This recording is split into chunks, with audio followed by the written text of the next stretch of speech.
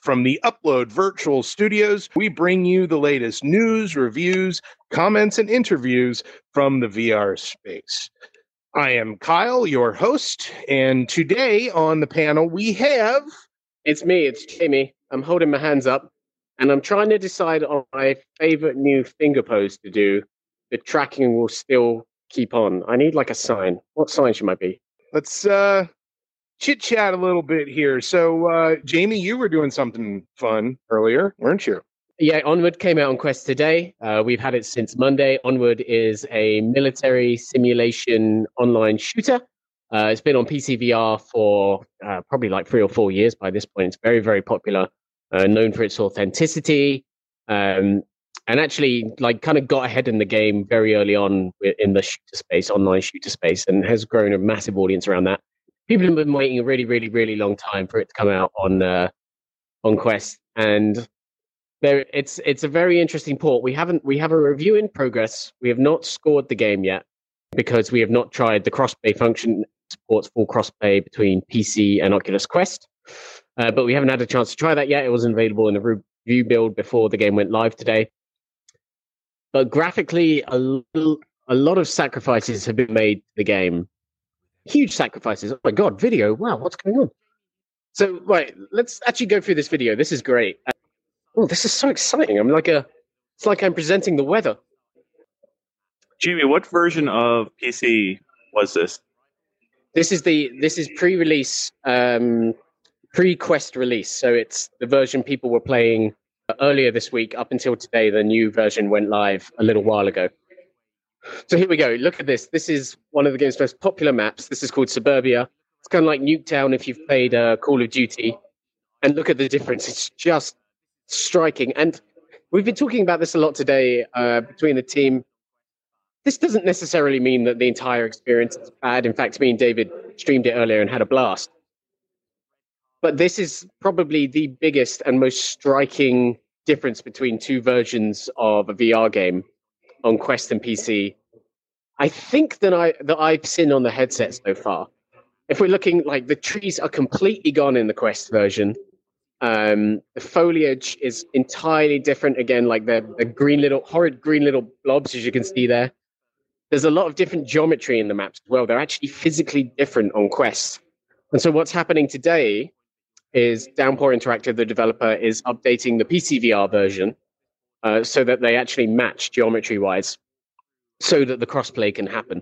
We haven't dived in to see the tweaked maps on PC yet. I have got the update installed, and I'm probably going to take a look after we're through with the download. Look at the washing machine. Oh, dear. That's some popping right there.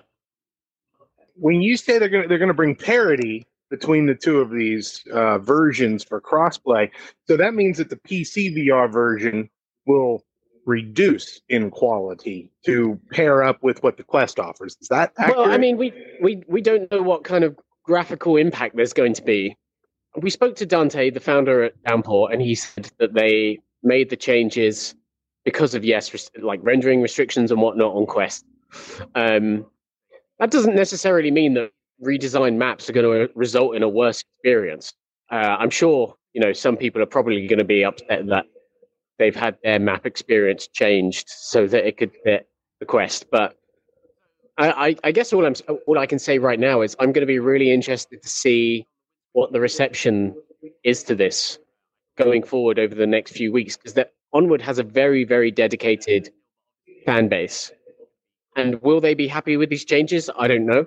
Even if they aren't happy with these changes, is it more important that the game's now on Quest and it's probably going to have a massive influx of new players? Could that take Onward onto the next level? It's a really, really, really fascinating set of trade-offs. Well, the thing I spent the most time in is Real VR fishing. Oh, it is so beautiful. And that is getting multiplayer. They're doing a beta for it right now. It should be out early August on Quest, multiplayer, and I think you can have up to 4 people. So you start off in the lodge, and then you go out to various stages to fish. And I've had so much fun playing that with my kids. I feel weird about letting kids go into VR, right? Younger kids, because of all those warnings. And so I'm really resistant to do that for any length of time. Real VR fishing, it's a beautiful, beautiful environment. and I had my 5-year-old sit on my lap, and I streamed the Quest to a tablet that he was looking at, and let him learn to fish by watching the tablet and holding the Oculus Touch controllers without actually wearing the headset. I was wearing the headset, and he was watching the mirror playing on the tablet, and he basically learned to fish. And it was so cool, and it worked out so much better than I imagined. Harry, now that you're back, what have you done this week? I haven't really been. There's nothing I've really played this week, to be honest. I've been quite busy writing. You've been keeping up with the in-depth news. I've not reviewed anything or anything this week. Sorry? You're essentially our in-depth editor at the point. Since you brought it up, if you are an in-depth player or want to be an in-depth player, there's a really cool archery contest they've got going on until I think the 4th of August, which I read about this week. And basically, you have to get one of the top 10 high scores between now and August 4th, and you'll get your name on a little stone tablet in the kind of like hub world as recognition, which is pretty cool. And they said they've got more game modes and stuff coming. So again, I will say, if you want to check out something cool on Quest, check out In Depth, because I love it. Yeah. They also just released another patch for it today, like the 1.05 patch. Oh, did they? It's like, guys, slow down. One of the things that I said in my review was that the graphics were noticeably, downgraded, as you would expect. Yeah. But since then, they've updated even in your comparison video, you were like, oh, the crossbow is one of the things that looks very different. They updated the crossbow model. They've added more reflective stuff, the crossbow. They've added more reflective kind of stuff on, I think, the helmets. So this is the old version we're just seeing on the screen now. But so you can see some really big differences. And I've looked at some of the new gameplay, and you're right, the crossbow is really different. It's dramatically improved.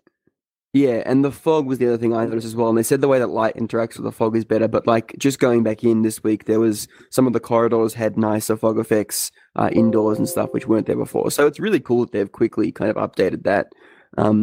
And I think it's also cool that they've not kind of, I know you guys were talking about Onward before and kind of Quest ports and whatnot. It's cool that they've not gone, okay, this is what we've shipped and that's that. They're still trying to improve it wherever they can, which I think is really admirable.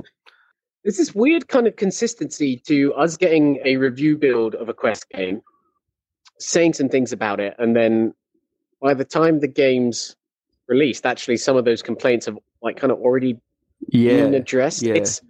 And I do think it speaks to the nature of like how different the release cycle on Quest is as opposed to a traditional console where you've probably set a date much further out. And you're working towards it very as fast as you can. Whereas I feel like it's a lot more immediate on Quest, and sometimes it's a case of Oculus saying, well, you could release on this day if you want. And people are like, okay, we have to get ready for that day. So let's get the review build out that people like upload on the Monday, but we're just going to have to keep working through and through that, which is obviously happens a lot with traditional development. But the jumps we're seeing between like review builds and release builds can be quite striking sometimes. As you said, traditional games, you set the date and you're working towards that. A lot of times when we talk to Quest developers, they're like, oh, we're not sure yet. It could be next week. We're waiting to hear when we might be finishing this thing off. And it's kind of like there's not actually a date until like, a week, maybe 2 weeks before in a lot of cases. So yeah, I think you're on the money there. Yeah. It seems like they kind of set a point where they finish it up till that point, and then there's kind of this all the little bits come after, a bit like we've seen In Depth, where they've kind of just made those little small changes after launch.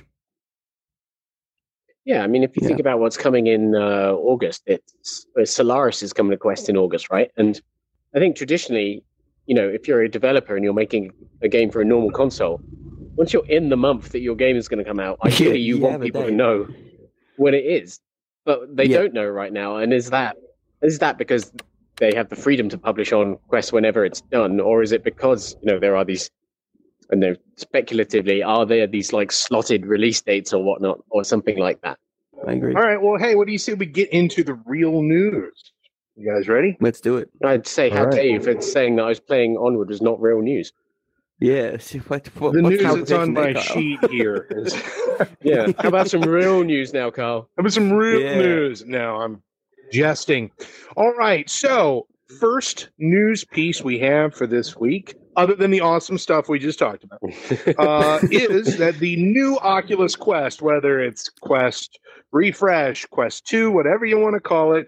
It has apparently adjustable lenses for IPD, interpupillary distance. Now, I know my IPD is 64.7. Harry, do you know your exact IPD? Oh, not exact. I know I set it to something like 64 or 65 on my Quest. But hooray, it does have an IPD adjustment. Go ahead, Ian. Why don't you fill us in? All right, so go on, Ian. Talk to the leaker on Twitter who originally started leaking this new Quest and basically requested a view of the lenses, and this is what we got, was this close-up view.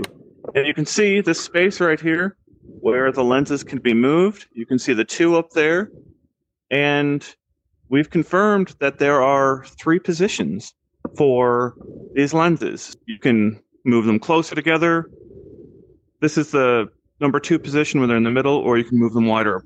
And that should fit a wider range of IPDs in those 3 settings. Obviously, there's more we need to do to confirm and learn about this headset, but it was frustrating kind of to see these images leak, and everyone in the world who has a Quest or is thinking about buying a Quest is immediately debating, because that slider isn't there, whether it's a Quest Lite, whether it's a Quest Pro, whether it's a replacement for the Quest. But because that slider wasn't there, it seemed a lot of people started thinking that this is all about cutting cost, it could be partially about cutting cost, but everything we're seeing is pointing to cutting weight and making it a more comfortable experience because it's much lighter. If you cut IPD out of the equation, it would have been a completely different proposition for a lot of people, I think. One thing Heaney has said to us, and I think he said in his article as well, is that, a lot of people drastically underestimate how complex an IPD kind of slider like you have in the current Quest, where it can move, in millimeters, how much that complicates things. Whereas if you think of a Switch, one, it's good that there's a point last week where we weren't sure if you could even move the lenses. It's nice to know that, that there's at least three settings, better than nothing. But if you're going to 3 set positions, there's probably, an argument to be made that that's a lot easier for them to engineer/produce reliably, because it's just 3 set positions as opposed to being able to exactly position it. And to be clear, we believe that the way this functions is you actually grip the lenses and move the lenses into those 3 positions. So you can I notice there's those 3 little grooves on the side of the lens. It would be really easy to just put your finger on that and move it into position 3, position 2, position 1. Because we've been saying switch, but it's not like you press something or move the 2 thing. Is that what you're saying? You actually grab the lenses? No, there's no switch, I don't think. I think you physically move the lenses themselves into one of those 3 positions, and it snaps to those three spots, I believe. Do you imagine that you're going to take the 2 lenses and you're just going to put your thumbs in between them and go click, click, click? Or are you going to have to do each one individually? Are they on one of those rails? No, I'm guessing what happens is when you move one, it moves the other, or you've got to apply force to both. But they're going to move in sync with one another, would be my expectation. Can you imagine some poor person who doesn't understand IPD or is new to VR, and if they move independently and grabs one and sets to the wider setting, and the other one's really close, and they put it on there why does it look so strange? Well, so that's the horror stories that we hear about VR. Yeah. I'm hearing it more and more as more people have getting more experience in multiple headsets. There's more people realizing that some of their worst experiences with early VR headsets were because their IPDs were a mismatch for the headsets they were wearing. And they didn't realize it was, the screen door effect is hard to describe to a new person who hasn't tried a headset. And you could easily mistake the screen door effect for what's going wrong with your IPD and the stereoscopic 3D being completely mismatched, and the blur you might see when you look at the edges of the lens. It's like there's not a lot of words people have in their vocabulary to describe the way things look bad to their eyes. My wife, she forgets to change the IPD whenever she puts the headset on. And I remind every time, remember to set the IPD where it looks right to you. And if I don't sort of remind her, and she's been using VR since the early days with me at every headset that I bring home, we both try.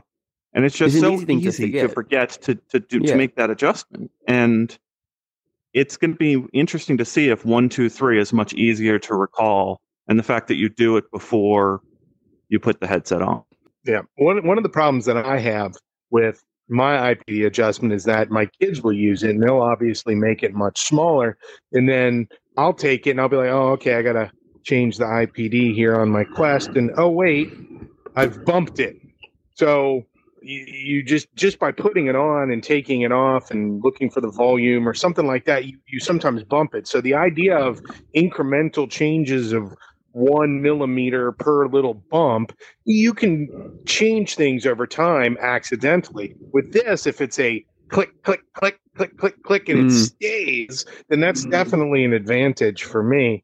Another point I want to make about these lenses, we don't know if these are the same lenses. I think some people suspect that they are newer lenses, but the sweet spot in the lens itself is actually very important, because you can have some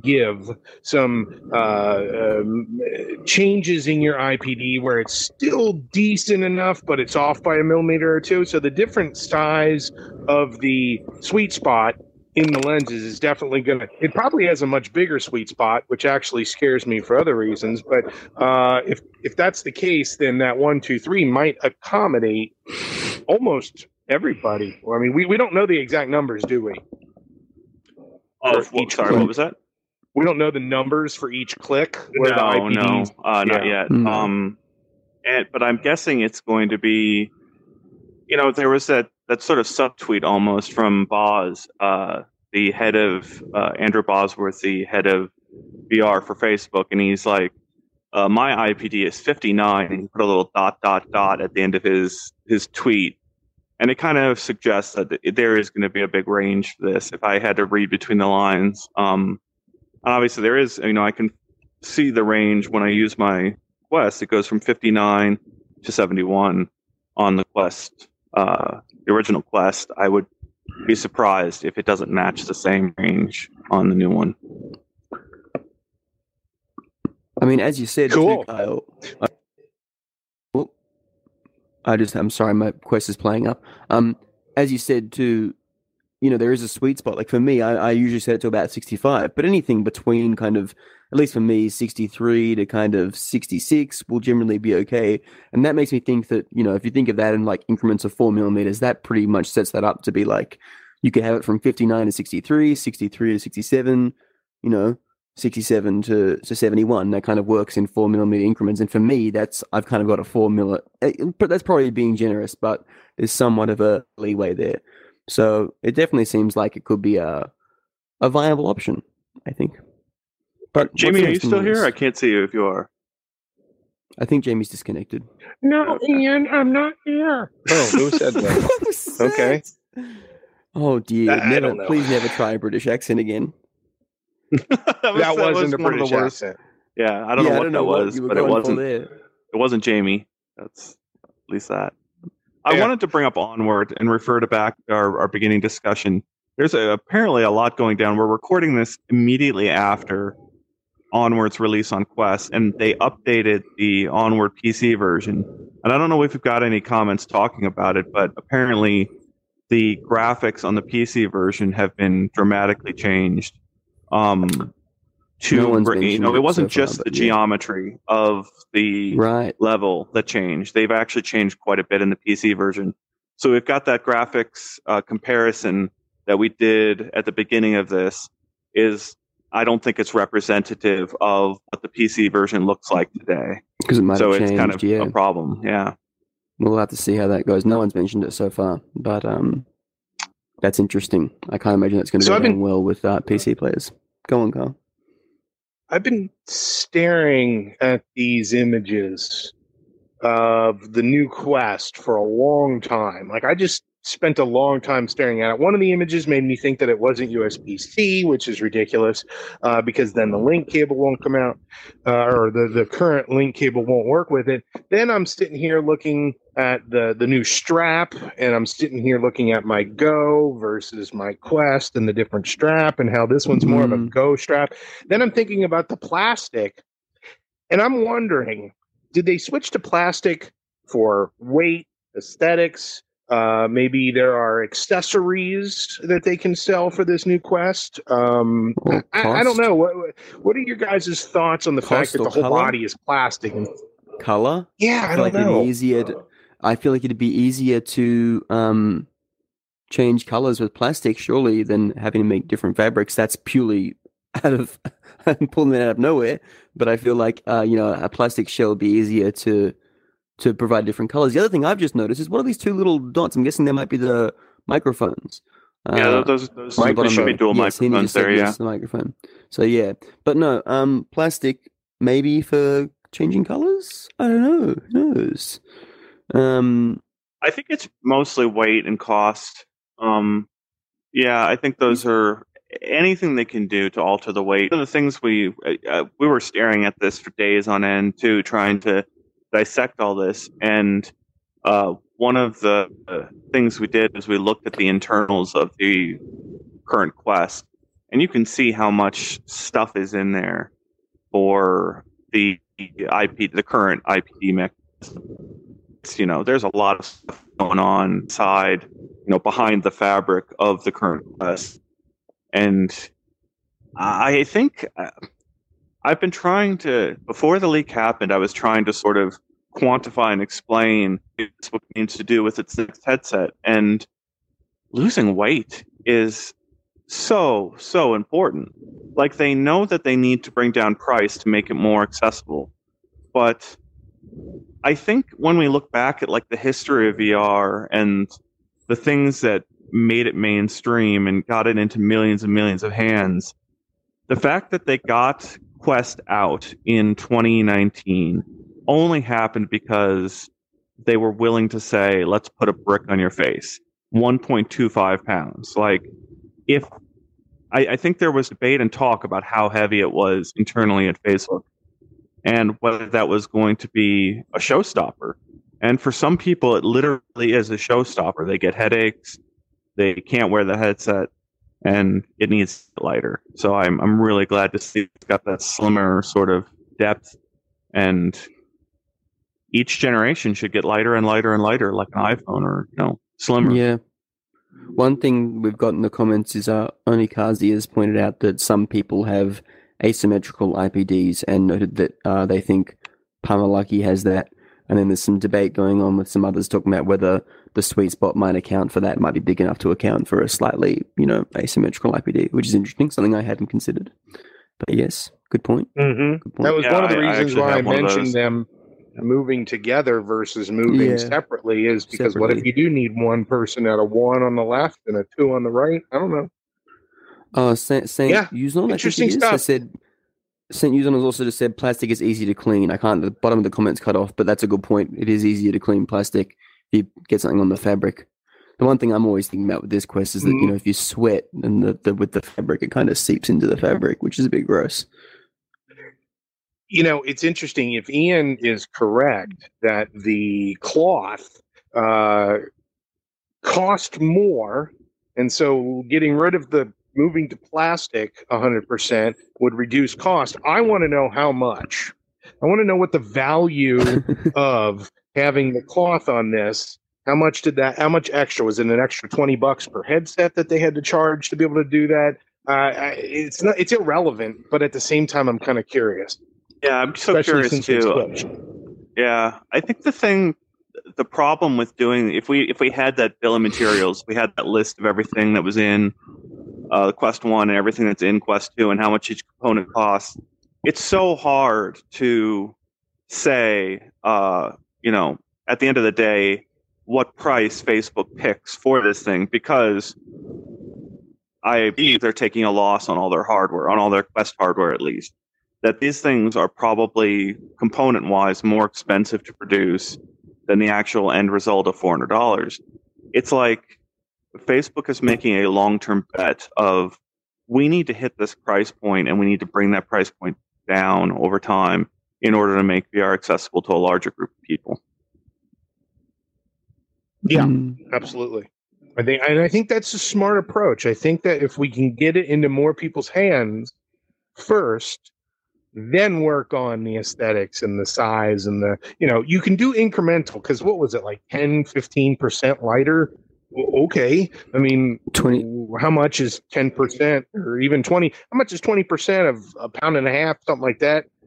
Figure out what the actual weight difference is, and will it actually matter? Who knows? Gerald, but I agree Gerald with that. I think that Sorry to interrupt. Gerald has just said on that point, if the 20% weight loss is true, it'll be lighter than the Oculus Go. Interesting. Oh, well, okay then.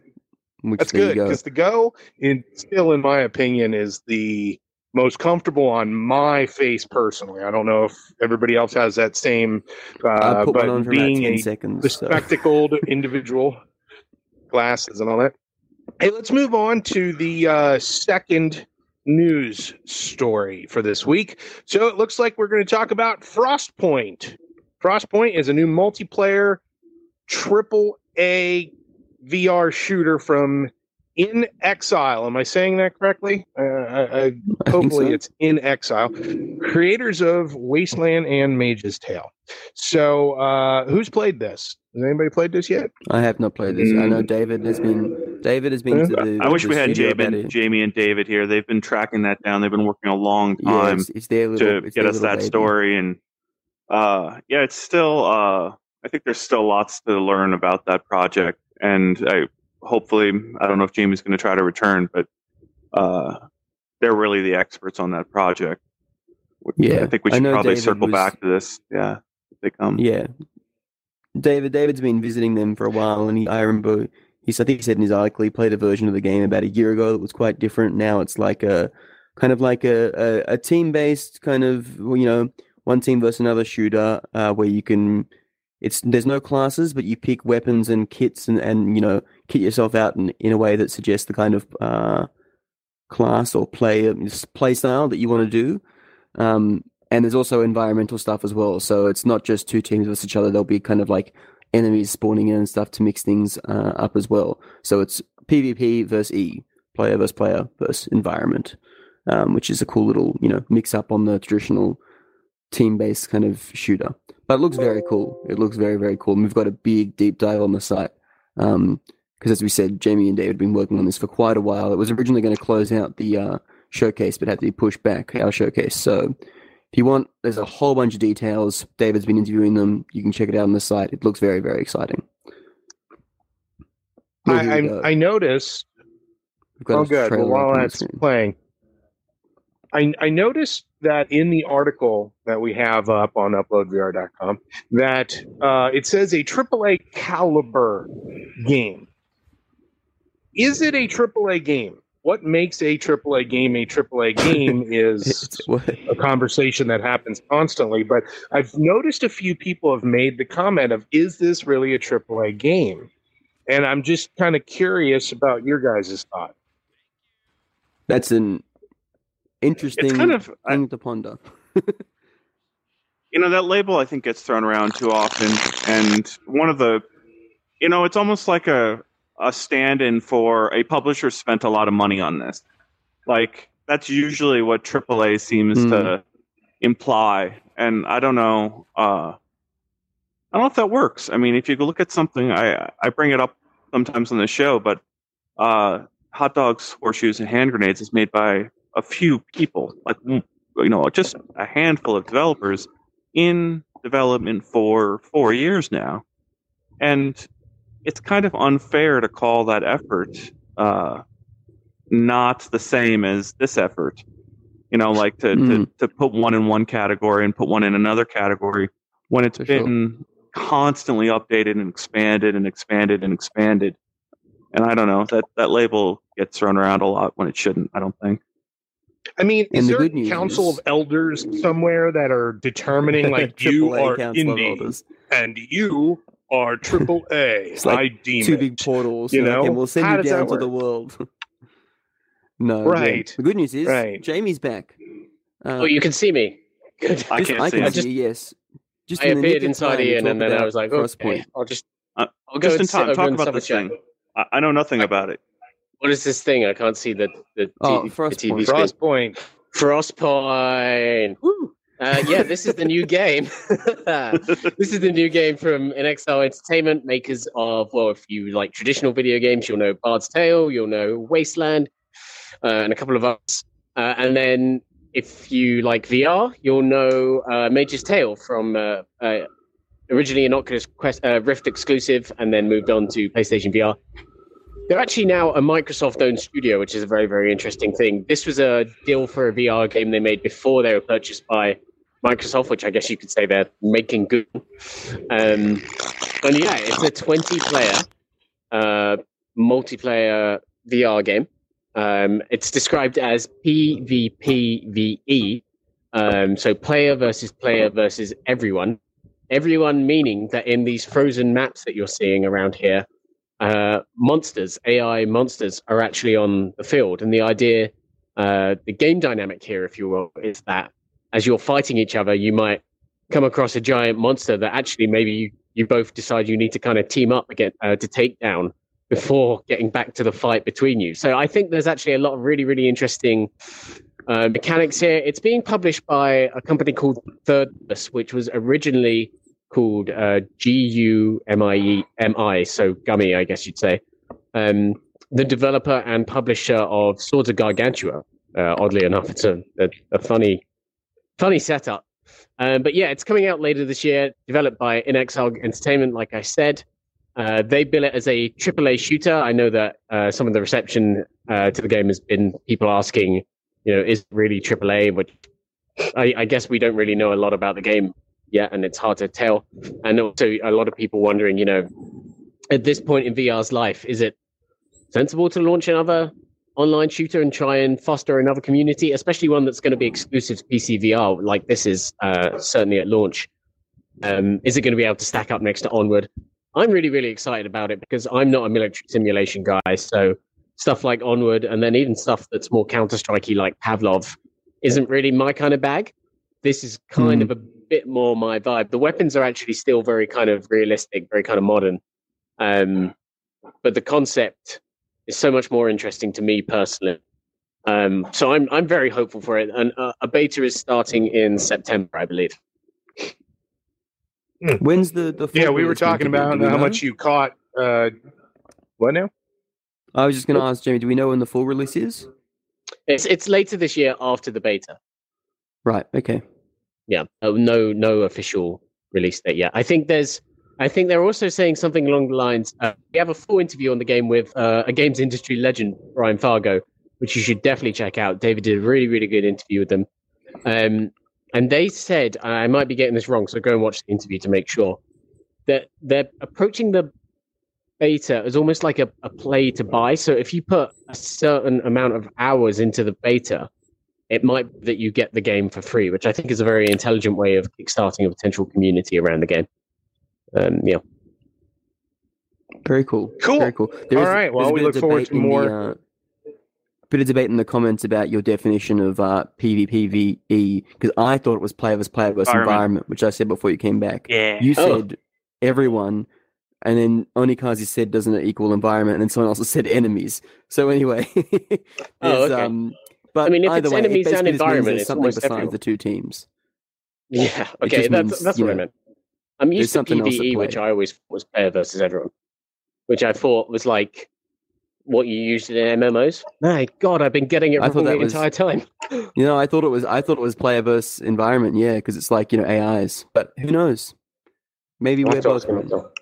Player versus It's- environment. There you go. It's me. Heaney God says it's player versus environment.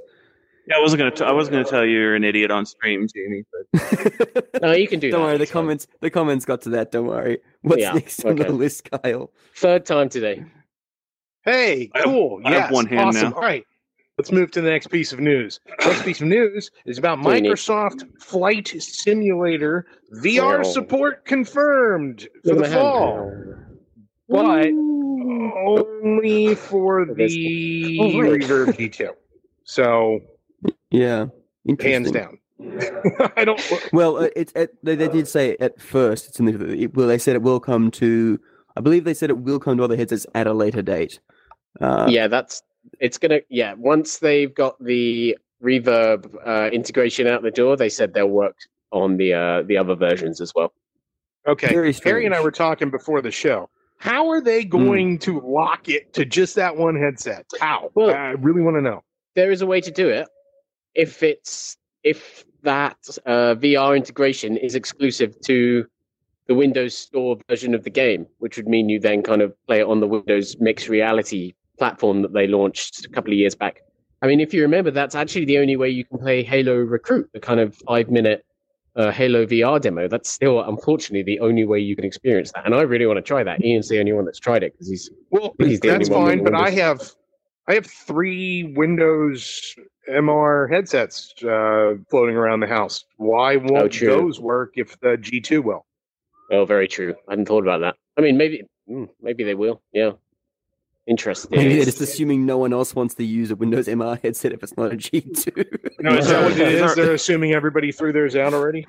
Maybe. No. Is our last news subject OpenXR? Is that the next one? It is, yes. Correct, yes. Because I think there's a related thing to get into here between these two things, and I feel like there's you can sneer at me, Jamie, but I can't see you. Yeah, I know. But I'm so convinced, or I'm holding out hope. I guess I'll put it that way. I'm holding out hope that there are surprises for Xbox VR. No, consider yourself sneered at. It's such a mistake. Yeah, major sneers. I know. It's not a mistake. How was it a mistake? They're not going to make any money on that yet. They will in a couple of years. Then it will be a mistake. He's got nothing on me. Flight Simulator is selling Reverb. Is that's it. Is Flight Simulator selling so many Reverbs that I don't Microsoft is going to rear its head on me and be like, "Oh, actually, we've made a huge mistake. Roll back." It's just Reverb is still a $600 headset. The reason I say these are related is Microsoft was more or less first out the gate with OpenXR support. Mm-hmm. They are early and had multiple runtimes running with it on their system. And in theory, what OpenXR does is allows a developer to make a piece of software that runs on multiple systems and runs on multiple headsets really effectively. That's clearly the opposite story that's being told for Reverb G2 being the only headset to this to run on. But it's just things like Minecraft VR and Flight Simulator VR.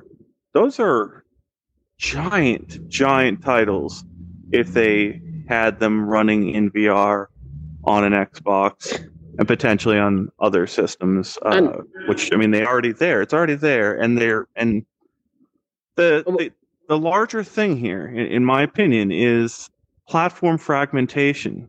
Heaney and I go back and forth on this a lot. We've talked about this, but like what we're seeing in the Oculus ecosystem is sort of a forced convergence on a single platform, and that platform is Quest, and they're all supporting OpenXR.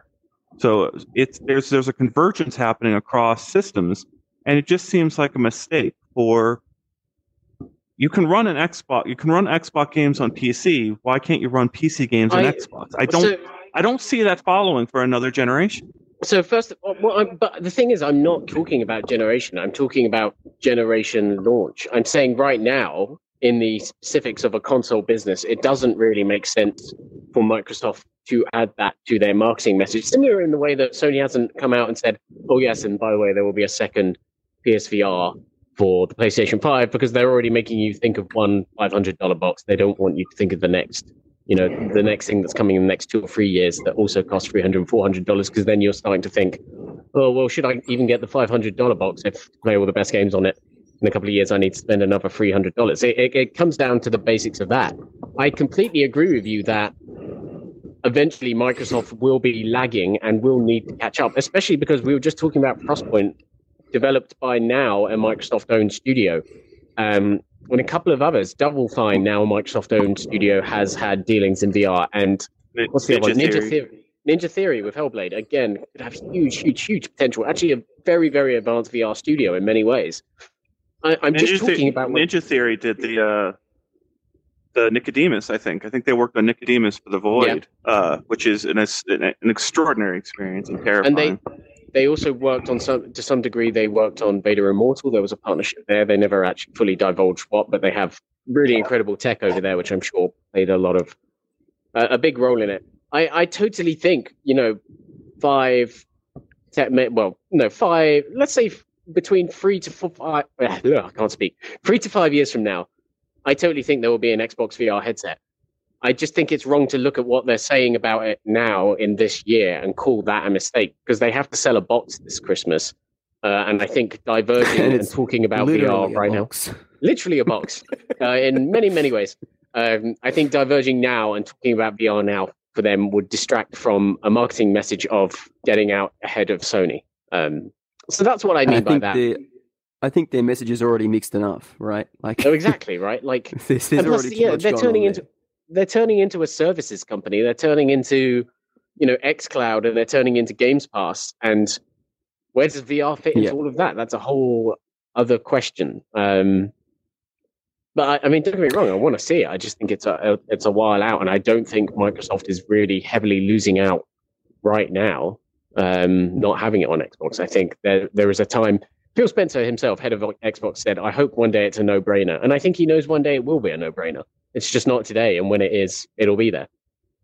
So how freaked out would everybody be if Microsoft announces after the next Xbox comes out, they say, by the way, Quest 2 with the link cable can plug right into a network? Could see that happening. Yeah. That would be. I mean, I wouldn't be freaked out. I'd be jazzed. I'd do the jazz hands. You can't do jazz hands. Jazz hands. Jazz hands denied. There's such a weird. You give Phil Spencer the jazz hands. I love it. Well done, Phil. I love it.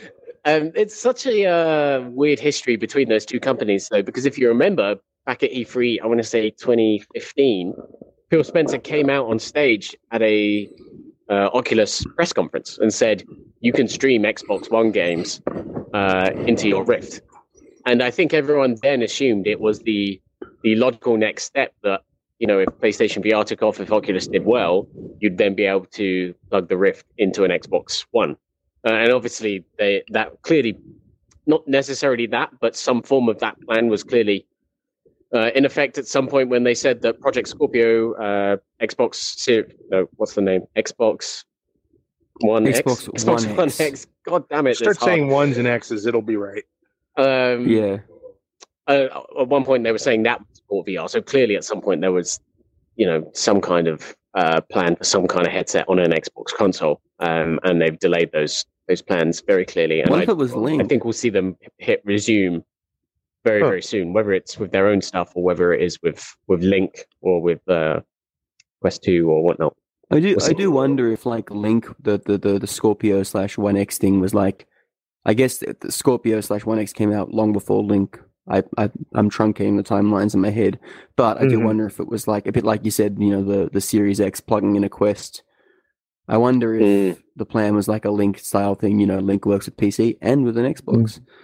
With the One X. Yeah. Interesting. So rolling that in, because Ian sort of already did this, our last piece of news for this week is that Facebook's Oculus Store now accepts OpenXR apps, which is what Ian had alluded to earlier, that there's this convergence, pun intended, of all of the different types of games and apps that all, if they work on OpenXR, then they're a little bit more universally compatible with different headsets and easier for the devs to work with. I don't know, Ian, do you have more to talk about with OpenXR?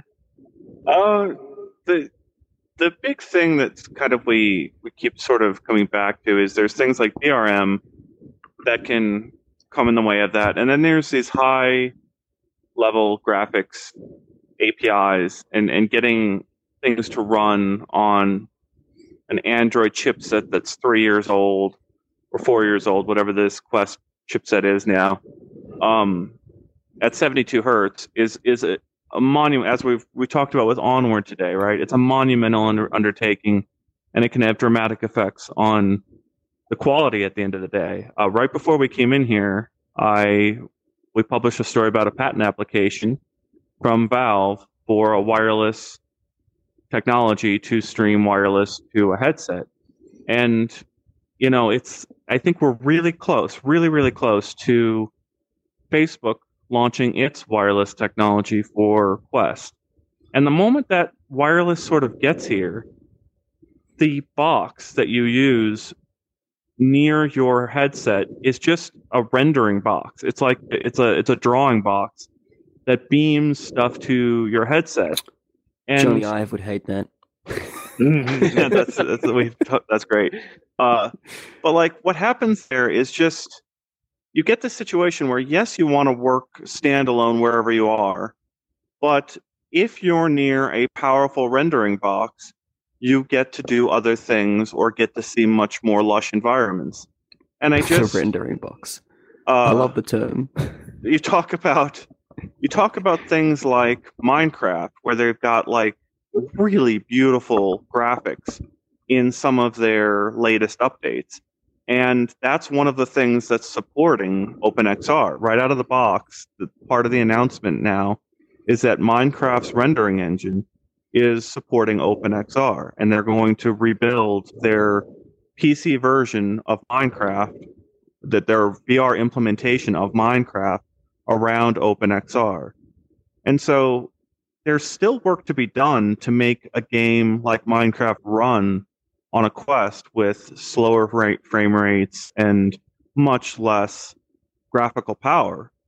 But you start seeing this convergence of being able to run one application on any device, wired and wireless, doesn't matter. It's like it would be tragic if we went into this next phase of the VR market and you couldn't use multiple headsets wirelessly.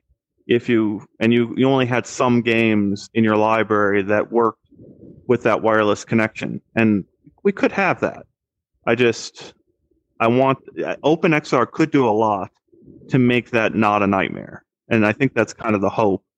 I think there's a lot of like behind the scenes agreements happening between Valve and Microsoft, and then perhaps Facebook and others to ensure cross compatibility. And OpenXR is a very public agreement between all these corporations to have compatibility with all these systems. But the question is always like behind the scenes, when we're talking wireless, we're talking big name titles, are those going to be kept off of different headsets, or is it really going to interoperate as much as we all hope it does? Because it doesn't serve any of these companies if, like I was saying, Flight Simulator only runs on a single headset. Like it seems like that could be. Like, I remember Vive. Remember when Vive pushed so hard for having exclusives regarding Bethesda games? Yeah, they were cheeky with it, weren't they? Is the term I would use.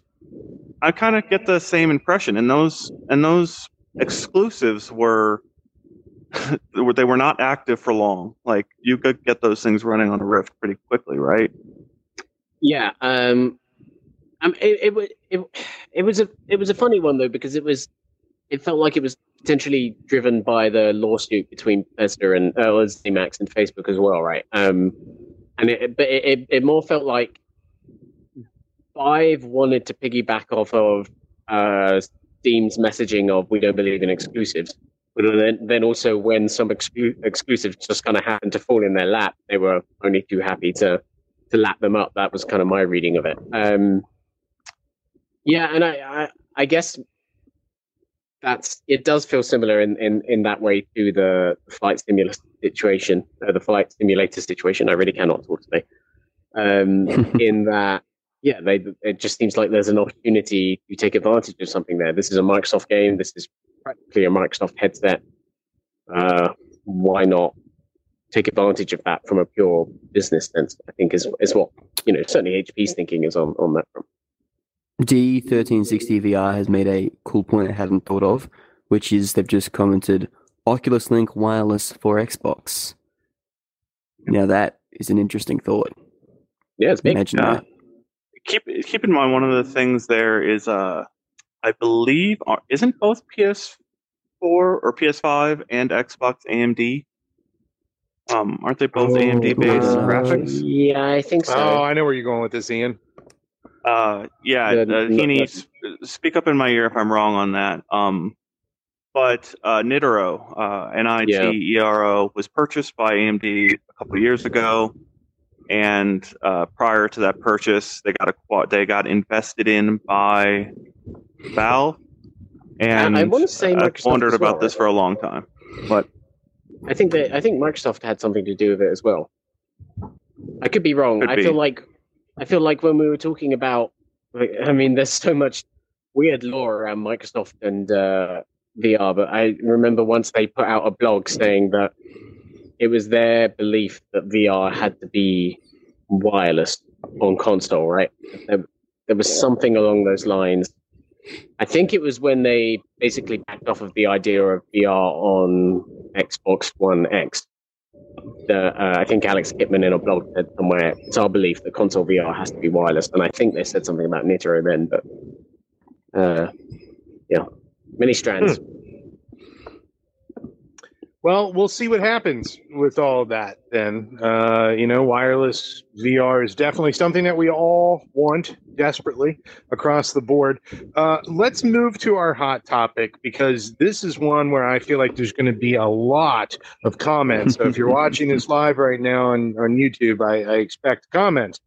The hot topic this week is, how much does graphic realism actually matter? So the question is does it have to look real for it to be a good game in VR? I know my feelings, but I'll hold those off until the end. Harry, what are your thoughts on that? No, end of discussion. No, joke. And no end of discussion. Doesn't matter. Okay. Well, no, there's some great looking VR games that you can play that look amazing. That being said, I think it's similar to traditional games in that, there are some amazing looking games that I play on my PlayStation and on my Switch and my Xbox, but I've also played some really great games that, could be very easily done and don't kind of take that much graphical power or, really push the graphics in a significant way, but in terms of art style, they're really interesting. I think what is more interesting is that because of the hardware limitations, Quest is kind of, you're not going to see those. It's kind of limited in that you have to either downgrade a really good looking game to run on Quest with severe limitations, or you get a kind of design for Quest, interesting art style kind of thing where it's, it started and finished at Quest or had that in mind. So is kind of built that way, which one thing that makes me think of that is, is it Lies Beneath, the horror game or the survival? Because that kind of came out on PC, VR, and Quest. But from memory, there wasn't that much difference, right, in the graphics. But it was kind of like designed with an art style that still looked really good. It was very cel-shaded, yeah. Yeah, it was exactly. Cartoonish. You kind of worked with the system as opposed to against it. Whereas I think the problem with the Quest now is we're either seeing games being ported over that have to be kind of take these huge downgrades. It's a bit like, again, In Death is like, it is a PC VR game that's been massively slashed. And that's great because it's a really fun game, but you can tell that it's like started high and been, things have been taken away as opposed to, something that was designed for the console. So I think the answer is both are viable, but at the moment you've kind of, you're in a situation where most Quest games are either ports that are being downgraded or designed. It's not like you kind of have the option to design something that looks really amazing on Quest, or similarly PSVR or something, I guess Iron Man VR is an interesting one in that regard because it was designed exclusively for PSVR, but still kind of the graphics are, an interesting point of discussion for that game. Yeah, not great. Absolutely. Ian, I want your opinion on this next. Pistol Whip. Sorry to do it again, but I put that comparison video up today as well because it's on PSVR, and you can look at it and see side by side Quest, PCVR, PSVR, and it's hard to see a difference. PCVR has some nice things that don't seem to run on the other ones, but it's so difficult to see any differences between these systems. And it's my favorite game. I've played it dozens and dozens of hours, and it keeps bringing me back. And it's like the opposite of realism. Like it's so dreamy, and it's not necessary for it to look physically realistic. The problem is, this is a completely different. There's lots of layers to realism. There's literally that reality is so hard to recreate, and as we go on and on into VR, we learn more or less how many layers have to be simulated for it to be a convincing thing. You don't need I hate the cardboard feel in a lot of experiences, right? If everything you look at is very clearly a flat cardboard, yeah, that's kind of ugly. Like a hollow prop. Yeah. If you can see behind, it just, anyways, yeah, Pistol Whip is my favorite example because I love it so much, and it's so very far from realism. And Onward, I got my stomach churned a little bit in there after 30 minutes of running around with snap turns and with snap turns but with the stick motion, and it's really hard to put your finger on what makes you sick. It's the motion. I'm unconvinced it's solely the motion. I think part of it sometimes does have to do with that cardboard feel if you notice it too much. And I do see that a lot in the Onward Quest version, that it's just everything around you, if it doesn't physically respond as you would expect it to, if you push things and they don't push back, or if they don't, you try to do things and they don't work right, it causes a mismatch and makes you feel uncomfortable. And so the thing about something like Pistol Whip is it doesn't give you those things to push. You literally have one tool in your hand and you're going to use that tool. A game like Onward, you're trying to use cover. You're trying to hide behind walls. And every time you clip through a wall or whatever, your brain does that mismatch thing. And it can become really uncomfortable. It seems, Ian, I need to interrupt you here though, because I have to ask you a question, because I feel like, let me just ask the question first. Let's say that Pistol Whip changes nothing, but comes out with the ultra realistic edition. Please don't call it that if you do. And everything is the most accurate in terms of graphics, the gun, the lighting, there's specular shaders, the people are real and they grimace at you when you shoot them. Would that change the game for you? Oh yeah, it would completely change it. And this goes back to sort of H3 VR, hot dogs, horseshoes, and hand grenades, where they refuse to put people in the game. They have hot dogs you shoot, and constantly people are saying, why don't you put people? Why don't you let me shoot people? I love shooting people. And right? I mean, you guys were making jokes on the Onward stream, but the developers literally get those types of comments. It's so much fun to shoot people. And, it really helps in that sort of sense when it's an unrealistic person, in my mind. I prefer not to feel like I'm murdering someone. It's kind of like that cinematic feel of just it's a bit being dreamlike and power fantasy. If you're actually feeling the guilt of shooting someone, that's not the feeling you want to be having. I think it's VR. A good example in that regard, I think, is I remember when David and I streamed the GTA mod. That was, came out of VR, and David tried first person mode and just did the normal GTA, affair of walking up to someone on the side and just shoot them. And he was like, "Oh, I feel really bad." Now that's a lot more confronting than it ever has been, and GTA is notoriously kind of confronting without VR. And then he puts on the headset and he's like, "Oh no, this feels kind of a bit not right all of a sudden." Just to go to some of the comments, some of them scrolled past me already, but a lot of people were saying the consensus seems to be not necessarily, or not always, but obviously it depends. Like Philip is saying, I think it's Philip is saying, but in Flight Simulator or any sim game, it's important, but in general, it's not a deal breaker. James out loud has said a sense of presence is most important, and if the player has a good degree of agency, which I think is similar to what you were saying. It's not.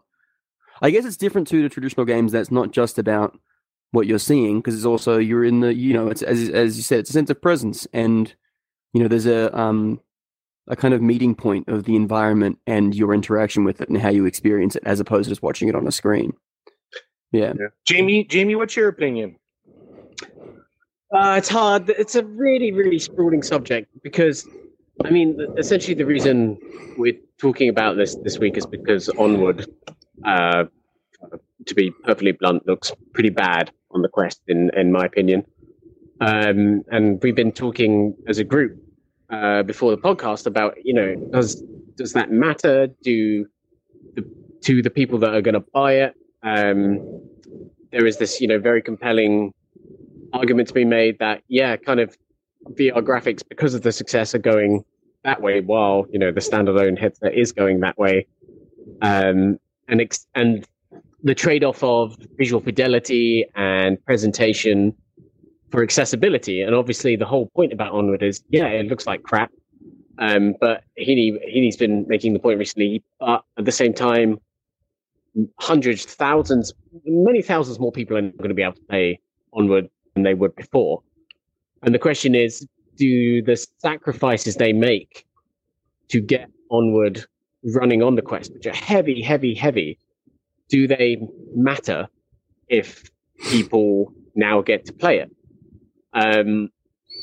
I think in this case, I was streaming Onward with David earlier today, and I was having loads of fun. And I think I'm arriving at the idea, personally for me, and I'm not reviewing the game, David's reviewing the game. Onward is kind of just on the cusp of acceptability for this. The game looks dreadful on some of its maps. It really, really, really, really looks dreadful. And incidentally, this is actually kind of a developing story, because when I broke earlier, I looked online, and apparently the update for the PC version of the game gives it a kind of graphical overhaul, which people are saying is for the worst. So that's something we'll be looking into in a bit. I think it's really hard to come down on this. I personally think that this, for VR, even though I like Onward and think it's fun, I don't think this is good. I don't think this is good at all. I think... Well, imagine, the way I think about it is, maybe someone who's already invested in VR will put up with this. But if I give this to, a friend who's played traditional games and is used to that standard and has not tried VR, they're going to go, well, it looks really terrible. I think you're right. You know what I mean? It's we'll put up with it because we want, and all those people on Reddit and online who've been waiting for Onward on Quest will probably put up with it and play it and enjoy it. But it's when you give it to someone else, the standard everywhere else is so high, even for PC VR, or if someone's done a location-based VR thing, which looks better, Yep.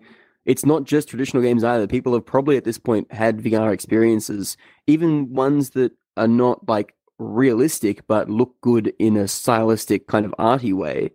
And then you come back to this, and I can't imagine people being impressed with that. I don't think it'd be a good impression to give anyone. And how does Fortnite fall into that? But Fortnite is has an artistic style. Okay. It's not realistic. To that point, though, it's there's also the argument to be made for the Quest owner that's not a gamer that bought it because they like Beat Saber and they like fitness apps and whatnot, and the graphics don't matter to them.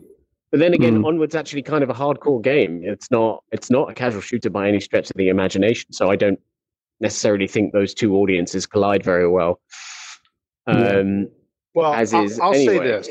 I'll say this, that I think that the real answer to this question, based on what everybody has said here, is that it's relative to you, the type of game you like to play, the type of experience you like to have. Some people might not also like Fortnite, relative but to the game. Millions other do. No, I think that's the thing with Onward in particular, and we're going to have to get into this, like Jamie's sort of alluding to here, that if you took that away from the PC players that really learned to love the game, and then you gave them a Quest-like experience on PC, in any reduction whatsoever, like an early access game should get better over time would be the thinking. And so if you took away all of that stuff that you loved about the game, just add a bigger player base, that's going to enrage a very large segment of people. And regardless of all these other things, like, maybe it's acceptable for some, but those people that sort of carried the game for the last couple of years are going to be turned away pretty quickly.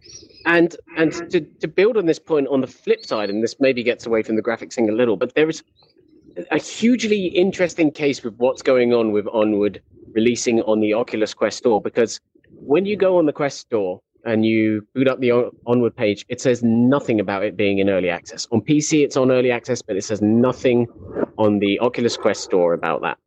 Or nothing in a particular banner painted out that way. I haven't not like traditionally early access. Yeah, not on like you would right? Where you have a big Steam. Early access thing.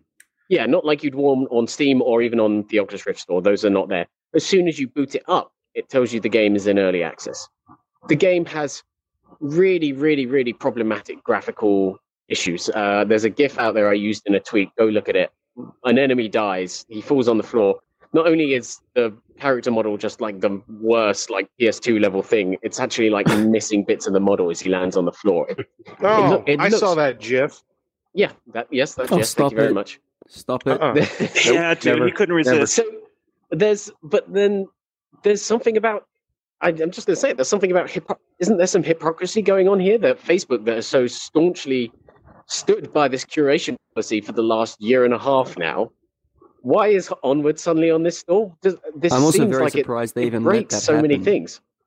Yeah, no, it's like I'm surprised. I'm not surprised they let it look this way. I'm surprised that when you boot it up, they let it be like this is early access, because it's like, well, I don't know. Yeah, as you said, it's kind of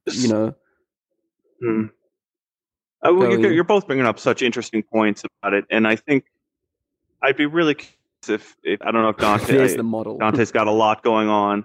So, there he is. He's got a launch day here, but I would love to hear from Dante and people like that who have to deal with Facebook day in and day out because you're at Facebook's mercy, and they get to say whether your game gets to launch or not at the end of the day, and they can exert some pressure. So, like, where does that control end for Dante's messaging for this game, and where is it his responsibility to message this correctly to an audience that they're merging? And then the other thing is, like, to your point, people on Quest could love this. This could be the thing that they've been missing, and that's exactly what Facebook needed. But what about those PC players? Did they lose something in order to get those other players? So, like, it's good for Dante and Downpour Interactive to get that audience. It's good for Facebook to get that audience. What does that mean for the PC players? And are they getting? And I'm curious what happens with Boneworks, because Boneworks is coming next.